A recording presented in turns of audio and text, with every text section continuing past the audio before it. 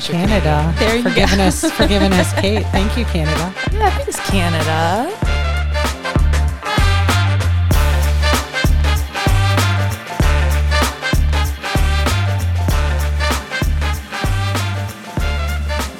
Welcome to The Books We Loved, a podcast through the Troy Public Library. Today we are talking with our friend Kate from Youth Services, and she has brought a very interesting book to the table that has inspired a new branch of podcasts within the Books We Loved community, which is sort of our featured reads, hot reads. We don't know what we're calling it yet. Do we know what we're calling it? I don't know what we're calling it yet. It's you'll see when you see the title because we'll have to choose before we post it. But it's that and the Timely topics. Timely topics. We delve into the past a lot in this podcast, but we also want to keep a foot here in the present with our timely reads, things that have to do with topics that are important to us right now, that are big in the culture.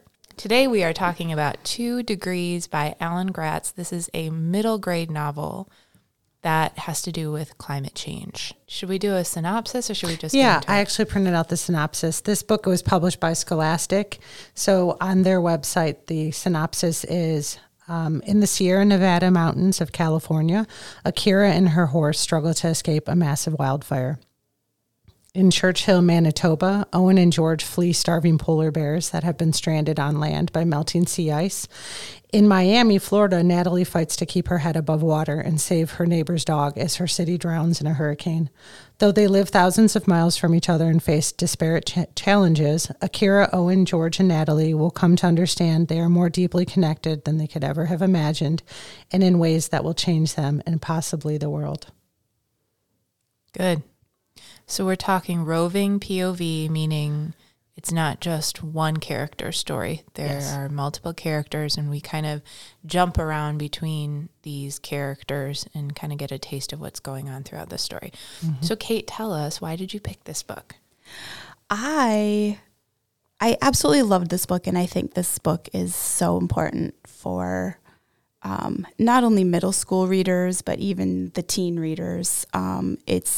It's a very important topic, even though I know that I have people in my own life who don't feel like climate change is real, but I also know, as one of the characters in the book struggled with, she had a family member who also didn't believe in climate change or believed climate change was real and was very dismissive of her. And I think it's important for kids who maybe have these thoughts in their heads but have people in their lives who are telling them it's not a real thing. I think it's important for them to see how to deal with that. I also just think it's an important book because any book that shows middle school kids dealing with a crisis and getting through the crisis is important for middle school students. Even if the crisis has nothing to do with the crisis they're dealing with, they might be dealing with illness, they might be dealing with bullies, they might just be dealing with not making a team they wanted to make. But the fact that they can read about other kids overcoming things, even if they're like huge things, huge fictional things, it's just important to get that imagination going. Yeah. It sort of gets their own imagination going where they can say, you know, okay, well, let me daydream about how I am going to get myself through this thing and you know, daydream to the future when I'm through this. And so I think that's really important for kids, for their mental health. And this would be a really good book to have some great conversations, not just about climate change, but also how the kids would problem solve out of some of these situations, which of course the author picked, you know, the worst case scenario, but that was obviously intentional because it gets you thinking about where we're headed if we continue on this trajectory, right? So 2 Degrees, the novel's name, is, if you remember back in 2015, there was the Paris talks about the planet and climate change, and the countries that were present agreed that we would try and cut emissions and start doing things that would keep us from going up, raising our global temperature by 2 degrees Celsius. That's the number, for whatever odd reason, that scientists believe when we hit that 2 degree rise in temperature, 2 degrees Celsius rise in temperature, that we're going to see these huge changes in the planet. We're going to see damage to the ecosystems, to the oceans, to humans because of hotter suns, how that's going to affect our food and things like that. And since then, we've already gone up, I believe, 1 degree.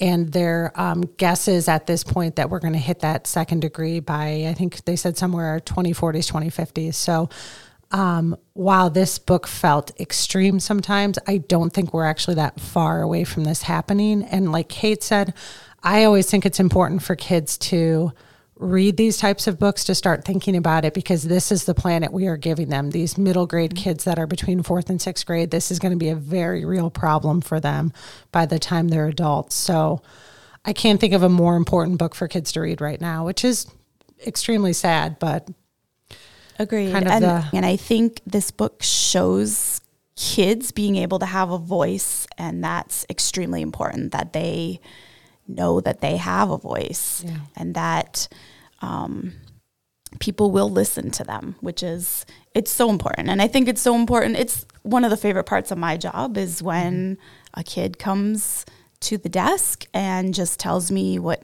Eric did at snack time today. And it's a whole long story, and I absolutely love it. And I give them full attention, because from the time that kids are little, they need to know that they're heard so that they will use their voice. And that's what needs to happen.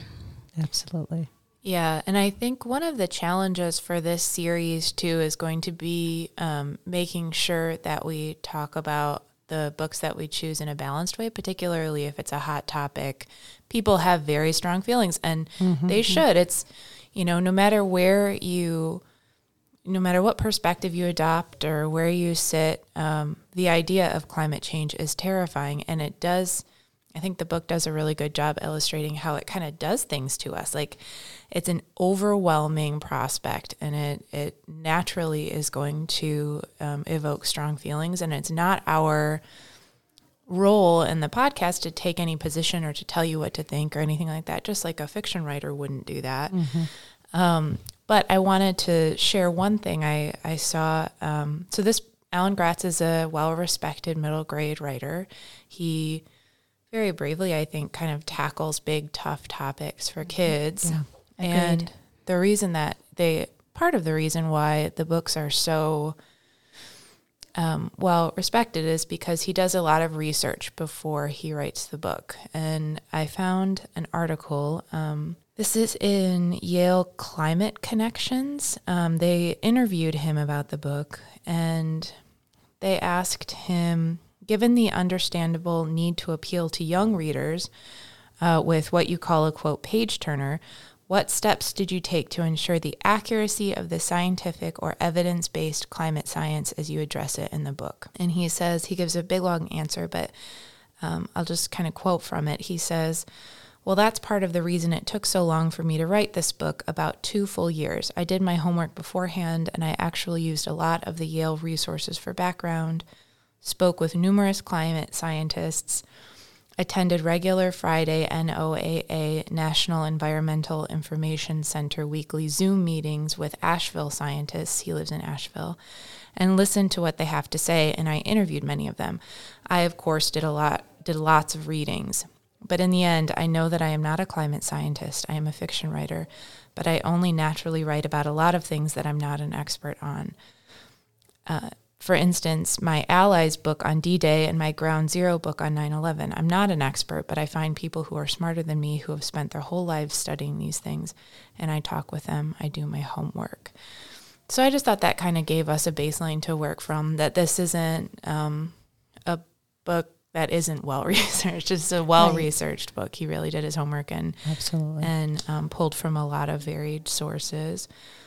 But then he also talks about he's a fiction writer, and so I kind of wanted to talk about this story in terms of fiction. I'll say one other thing that came from the interview. He was asked, is it accurate to describe 2 degrees as science fiction? And he said, great question. That term is often defined in the U.S. as a fiction of the future, addressing things that can't happen yet except through magical means.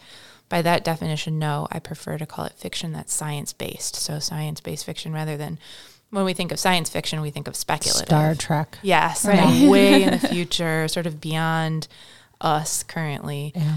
And for him, it's more like this is based on this current research. Yes, it's imminent. It's in the future, but right. That is a fantastic quote. I'm glad you included that. He's a smarty. So maybe let's talk a little bit about the fictional story. What was your experience reading the book? I did find, I know that there are people on Amazon reviews who are saying this book is way too scary for kids to read, and I don't agree with that. I mean, kids have to live in this current world, which is extremely scary. Yeah. And kids are often not given enough credit. They know these scary issues, and I think it's important for them to read about it. The thing that sort of grabbed me was the way he showed the 3 separate stories and how climate change is affecting not just one aspect of our climate, but many of them. He brought in hurricanes. He brought in wildfires. He brought in the polar bears, which I feel like was a very interesting topic to bring into it. But also, it's a main topic that then spurs a whole bunch of small topics, you know, because one of the characters in the polar bear story was having to leave his hometown, his best friend, because climate change was affecting his father's job. Yeah. And his father was laid off from his job and now had to go find work someplace else. And it's the ripple effect. It's a snowball effect. Yeah. And the ripple effect can be both negative and positive. I think, not to interrupt you, Kate, I think a lot of times when people think about certain things, they forget about that part of it. It's not just, oh, this would never happen to me because we don't live in a cold climate and we don't have to worry about the polar bears and all that. But it's like, as that affects an economy, how is that economy going to affect global economies? How is that going to, people having to move and change a lifestyle, how is that going to affect your community eventually too? So I think that's something. Exactly. It's a book that makes you think, and that's what draws me to it. And it'll make kids think, and kids want to think, and they should be thinking. So I think that's what drew me to it. I'm very drawn to anything that has to deal with weather and natural disasters to begin with. I think too, sometimes when people say things like that's too scary for kids that age, we have to step back and actually think about what's happening in the world that these kids are experiencing at this age. They're seeing school shootings. They're seeing people getting shot at malls. And if you don't think your kids are aware of those things, you might not actually know the full story, because they are aware of those things. And it's very sad, but I think sometimes too, introducing scary fiction to them, things that you consider scary, in a safe way, allows for that conversation so they can feel safe, so they can feel like angry, sad, scared, and you can help them figure out how to feel empowered to make some changes that will hopefully have a global effect. And that, I think, without little slight spoiler alert, so if you don't want to hear about the ending, fast forward 15 seconds. I like how he ties it up where the kids are trying to make the positive changes together. So not too much of a spoiler. To piggyback on what you said about kids, something being too scary for kids. Kids are aware of everything that's happening. It's not, so my parents, the baby boomers, were pretty much just influenced by their parents. Their parents said, this is what we believe. This is how we vote. And then Generation X, we kind of had some of that, but then technology started being introduced. And suddenly we could go look at other viewpoints and see other opinions. Now, kids today can see all the opinions, all the viewpoints. For better or worse, right? Exactly. You're right, for better or for worse. But I do think it's good. It's good to get them thinking, and it's good that they're seeing other viewpoints so that they don't have the tunnel vision. And I just, like I said, any book that's going to get kids thinking and get them to see that you can overcome some big things will help them realize they can overcome small things as well. Well put. We often talk about books that have a message. This book clearly has a message, very clearly. Where I was trying to decide whether or not sometimes the message overpowered the narrative, if or maybe not even that critical. Maybe it was more like, as I was reading it, I was thinking like a librarian, I was thinking about a reader, I was also thinking like a writer. And how do you write a story that has a message that isn't didactic or heavy-handed or clearly like trying to be like propaganda? Right. Sure. Sway, trying to sway the audience. Right. In one direction or another. Right. Yes. Like a convincing narrative. And I understand the feeling that he had. And I even read about it in one of his interviews where he feels very strongly about climate change, and his idea is you should do whatever you can. And he's a writer, so that's what he can do, is he can write this story. I guess my question for you guys as youth librarians is, how does he make this story interesting so that it's a good fiction book rather than kind of falling into like propaganda? Go ahead. Yeah. So Olivia and I think we're texting yesterday about this Saturday, and you were expressing that concern, or just kind of maybe not concern, but just that realization, like, wow, this is like, how do you heavy. pull this off? Yeah. And I said to her, I think kids are super smart and super capable. So I don't want this to sound like I'm criticizing children, because I'm not. I think they're the future, and I wouldn't work with them if I didn't believe in them. Right. But I feel like sometimes you have to have a slightly heavy-handed storyline just to kind of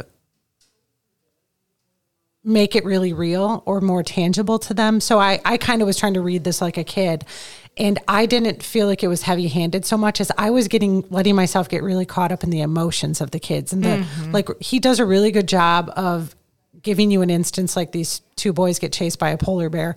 And like, he did such a good job. Like, my heart was pounding. I like bit all my nails off. Like, he did a very good job of doing like the, like, play on the emotions and making it very real and making it so you could be scared enough. And then he would, I told both Olivia and Kate before we started recording today, this like was Da Vinci Code for me. Maybe I didn't say it to you, Kate. He leaves these cliffhangers. You're like, oh my gosh, you're all nervous. And then it goes to the next kid. Yes. And you pick up, you stop being in Canada with the polar bear, and all of a sudden you're in a forest fire in California.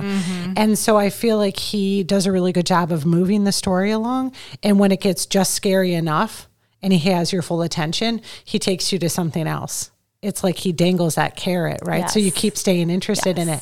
But for me, the message didn't ever feel like overwhelming or too heavy, because he does a really good job of keeping the kids central and keeping their emotions the forefront, which is good because they're going to be the change makers, right? So yeah, I don't know if that actually answered your question, but I have been thinking about that since I read this about, I think, a month ago, and Kate and I were talking about it. I'm like, oh my gosh, so good. Yes. That clarified my thoughts on it a lot. Yeah. What you said. Do you have anything else you'd like to add about it? I think she said it perfectly. It was perfect. Yeah. Because there's an emotional narrative.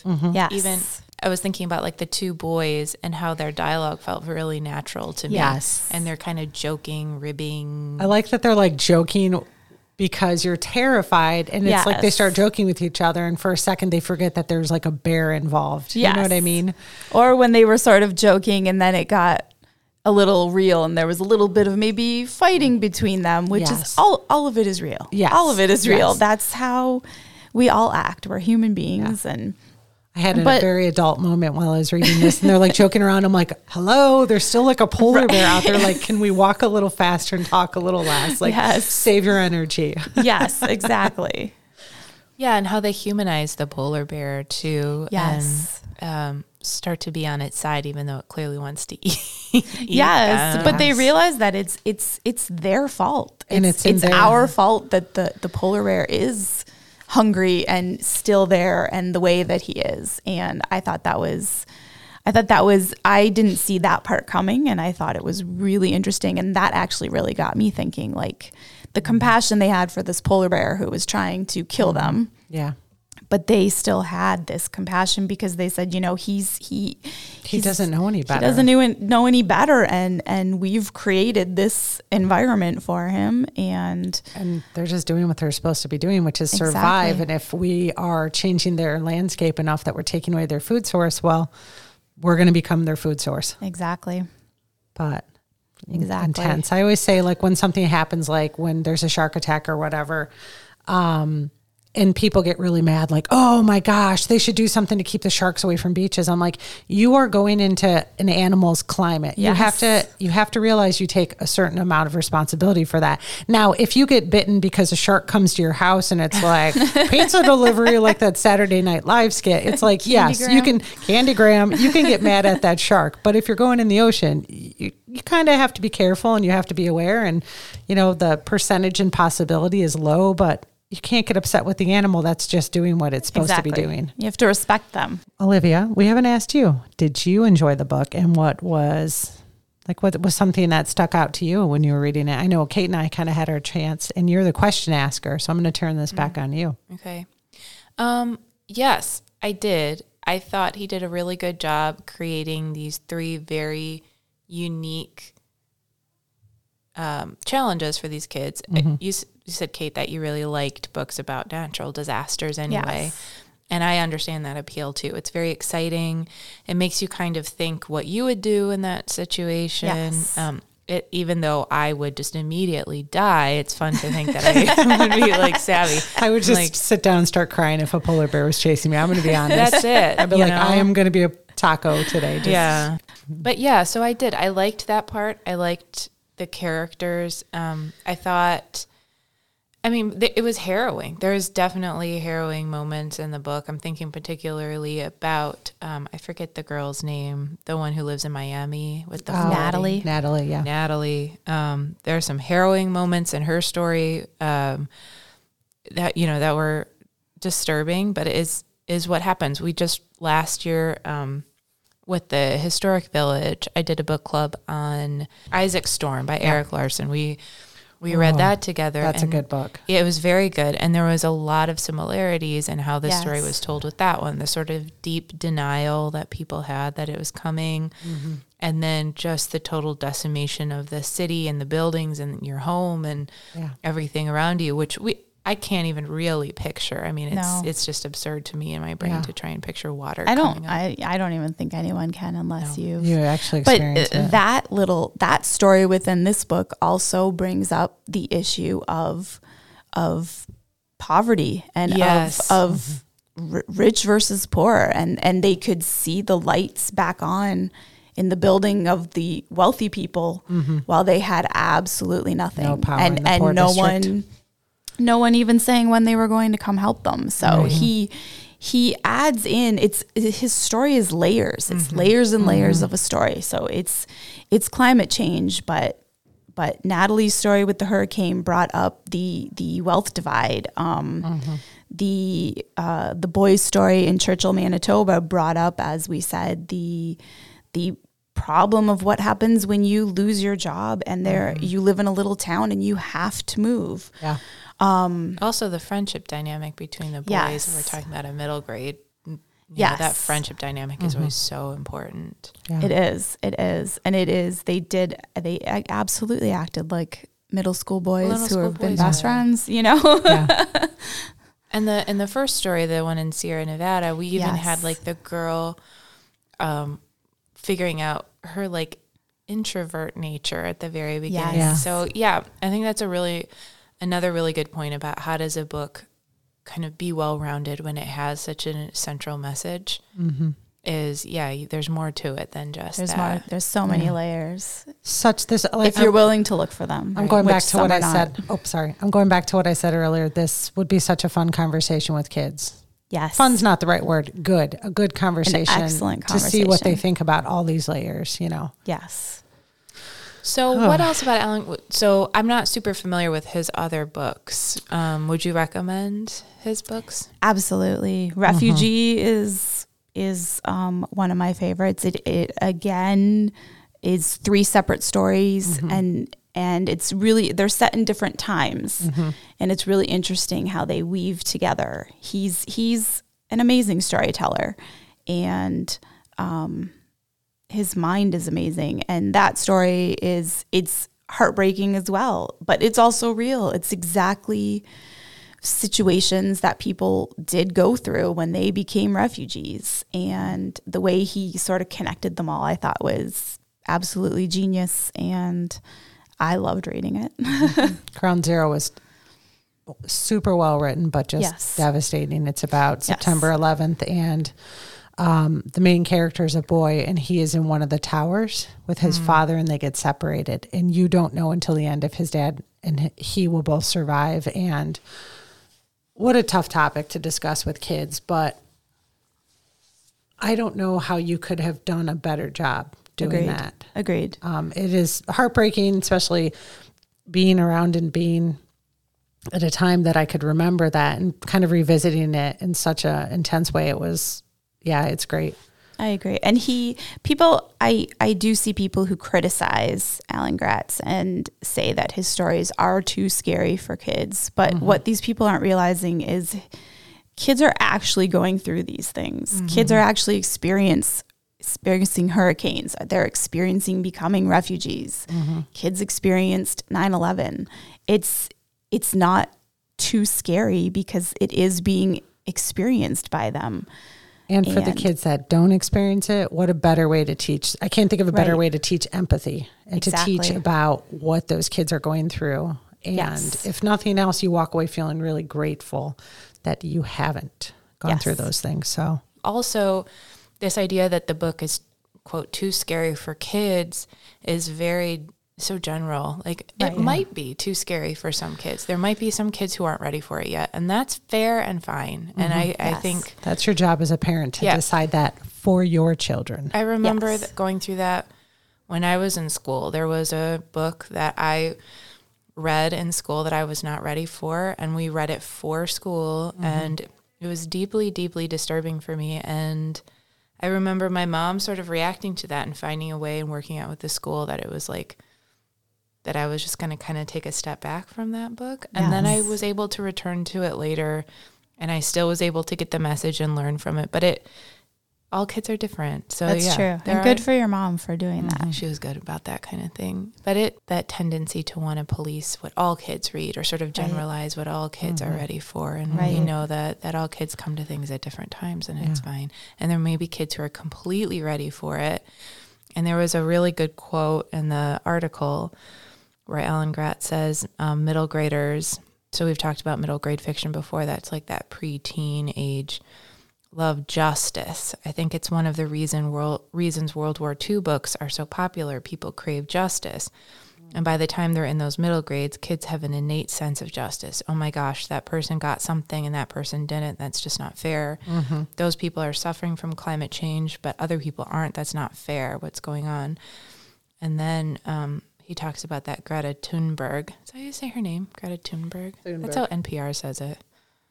NPR is Thunberg, always right. I could be wrong. They say it with like a Thunberg. That's how they Greta Thunberg. And who is a kid too. And I think a lot of kids sort of resonate with that she's sort of like the face of it. I do think she has kind of, and this I might cut because this is just me talking about my opinion now, but I think making her the face of it makes us think that it's kids' job to fix climate change, and it's not. I don't want you to cut that. It's still like, I think that's important to say. Possible for adults to change things now. Why would we look at an 11-year-old and be like, well, imperative that we do it together. Right. Because we're passing off this torch sooner than later for these kids. Yeah, it's like, okay, well, in 20 years you figure out. We could be doing stuff right now that we could. Exactly. If we're concerned. Going back to this being something that some parents feel like is too much or too scary or too whatever for kids, I sometimes wonder, and this isn't to sound super judgy because I'm not a parent, but sometimes I wonder, are you really afraid for your children, or are you afraid about the questions they're going to ask you and the concerns they're going to have? And it's scary that you're going to have that conversation. And that's okay. I think it's okay to be scared and to tell your kids that, like, this is a really scary topic. It's very stressful. However, there's ways that we can get involved. There's things we can do to change things at our level. But such a good point. Sometimes it's like intimidating to think about having that conversation. I can't imagine that. There's so many times as a not parent that I'm like, whoo, dodge that bullet. Like, I'm so glad I don't have to have certain conversations. I know my nieces and nephews have asked me questions that I'm like, let me talk to your mom and dad. And see, because I don't know what they would feel comfortable with you knowing yet. I can, so. It is. You want to just protect your children and just absolutely. keep them in a happy little bubble where everything is fine. We're going to make them all bubble boys. Yes. And girls. But that isn't the way, bubble people. that isn't the way to raise them. Right. They have to know what's going on. Is it going to be scary? Yes. But absolutely. is life really scary? Yes. Exactly. And they have to learn how to deal with these scary issues. And like I said, we have to get them fired up so that they can use their voices and do something about it. Yeah. Yeah, they might be more ready than you think. Heard my Canadian accent there. That's okay. Manitoba. Right, Manitoba, about it. Just to go back, Alan Gratz, so this was 2 degrees. Kate mentioned refugee. I mentioned Ground Zero. He also has one called Allies, which is about D-Day, going back to what you were saying, Olivia, about our sense of justice in World War II. I read a lot of nonfiction, especially adult nonfiction, but my favorite fiction for adults is historical fiction, and I read the bejesus out of World War II books. So I've been saving this one for after this conversation, so I'm excited. But I want you to have a shirt that says, "I read the bejesus out of World War II." I read the bejesus out of World War II books. I'm going to make Christmas that present coming there. up. There is some kind of site where you can do that, where you can send them your stuff and they'll print like one. So I see that. I think that'll be allowed to wear to work, right? Since it's book themed. Totally. There you go. So that's my only thing. And just teetering on the line there. Yeah. The only thing I wanted to mention, if you want to read something that's pretty current, there was a Stanford News Service article that came out January 30th of this year, and it's called Earth Likely to Cross Climate. It's called Earth Likely to Cross Critical Climate Thresholds, Even if Emissions Decline, Stanford Study Finds. It's a long title with a very long subtitle. It's a great article, though. I did read that article in preparation for this, and it's fantastic. And it's by Josie Garthwaite. Shout out to my niece and nephew who live in South Carolina, because Alan Gratz actually went to their school. They're now at both. My niece is graduating. My nephew's a junior right now.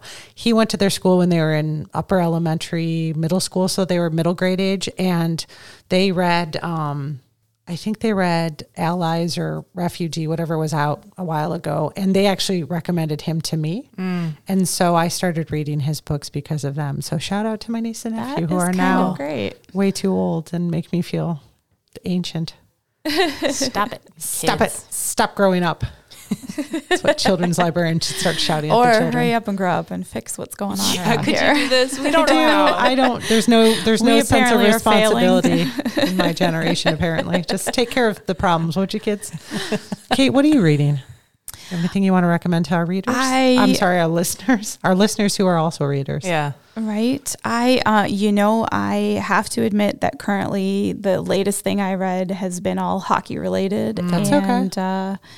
A part of Sports Illustrated and a hockey magazine. Good. So that's my latest. I didn't even know there was It's a hockey very magazine. Canadian one. There is. I know. I know. It's playoff time. I have a hockey player myself, and so that is what I was currently reading. I feel like the only thing that could make it more Canadian, and I hope this isn't going to offend you, is I just picture you eating like a dish of poutine while you're reading hockey magazine. Drinking my Tim Hortons coffee as well. Timmy is the best. While I wear my toque, because, What's a toque? my head might get cold. It's a hat. It's a winter hat. Is that the one with the ear flaps? No, just any winter hat. Any winter hat's called a toque? Yes. You heard out. it here first, folks. Shout out to Unless you're Canada Canadian. There you for go. giving us Kate. Thank you, Canada. Yeah, thanks, Canada. Lydia, what are you reading? So I just finished This Isn't Going Well, The True Story of a Man I Thought I Knew by Daniel Wallace. You might know him from his book Big Fish, which was turned into a movie quite a while ago, which is sort of a magical realism story. This is not. This is the story of his brother-in-law who died, and Daniel Wallace, finds his journals and goes through them and starts to learn quite a bit about this brother-in-law that Daniel Wallace knew since he was a teenager, because his sister was a bit older than him. So this guy that basically was his role model his whole life, he knew him for many, many years. dies, he finds his journals and starts to learn about the man that he thought he knew and the man behind the man. And the man behind the curtain. It is not a cheerful story. There's a lot of darkness in it. I think Daniel Wallace has a really beautiful writing style. It's pretty conversational. And I love this idea of sort of uncovering the truth about a person that you thought you knew. There's Right. It's sort of, it reinforces the idea that you never know what someone else is going through. Totally. So be kind always. Yeah, Yes. totally. Yeah, so that is Crazy. This Isn't Going to End Well by Daniel Wallace. Nice. I know I think it was April from our friends group, she was here. We talked about Holes by Louis Sachar, whatever. Yes, Sachar is my name. Sachar. Well, it sounds so like French. Please cut all of this. No. When we talked about that, she was saying she likes to read these investigative PI kind of stories. So I had recommended she read Robert Galbraith, which is actually J.K. Rowling's pen name. She writes this series. They're the Cormoran Strike novels, and he is a private eye that solves all the stuff that the cops never can, right? And this is not my genre by any stretch of the imagination, but I love J.K. Rowling's Harry Potter books so much. I love her writing style, so I picked them up and started reading them. The 6th one just came out, I think in November, in the fall. It is called The Ink Black Heart. It's the number 6 book in the Cormoran Strike novels. And I just finished it. It's over 1,000 pages. Ooh, I started reading it in November and then kind of put it down because I had some other things I had to read for the podcast. Just finished it. It is good. Lots of trigger warnings, violence, sexual violence, all that kind of crime stuff. So not for the faint of heart, but if you're reading that series, definitely pick this one up because it moves the storyline along. My favorite part is the relationship between Cormoran Strike and his partner, Robin. And then, so that was very good. And we had recorded our Judy Blume episode recently with Karen from Adult Services, and I'm wrapping up Wifey, which is an adult book by Judy Blume.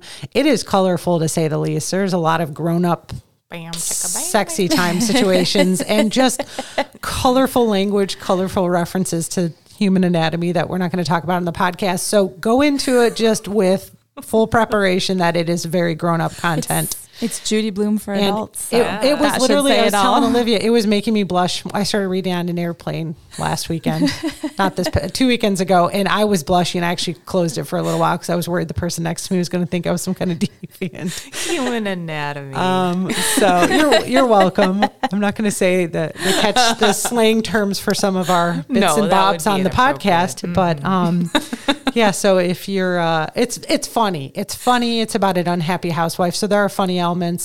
It definitely feels dated. It came out in 1970, but I'm enjoying it because I love Judy Blume, and I feel like I finally hear her voice after a long time. It's like hanging out with a filthy mouthed old friend. So definitely a fun one. Excellent. The best kinds of friends are the ones that talk like pirates. There you go. Thank you so much, Kate. Thanks, Kate. It's nice to have you on the podcast. Thank you for having me. Bye, everybody. Bye. Thank you for listening to The Books We Loved, a podcast through the Troy Public Library. You can find more information about the books and library services we mentioned in the show on our website at troypl.org/podcast. If you would like to suggest a topic for future discussion, please email us at podcast@troypl.org. Thank you for listening and happy reading.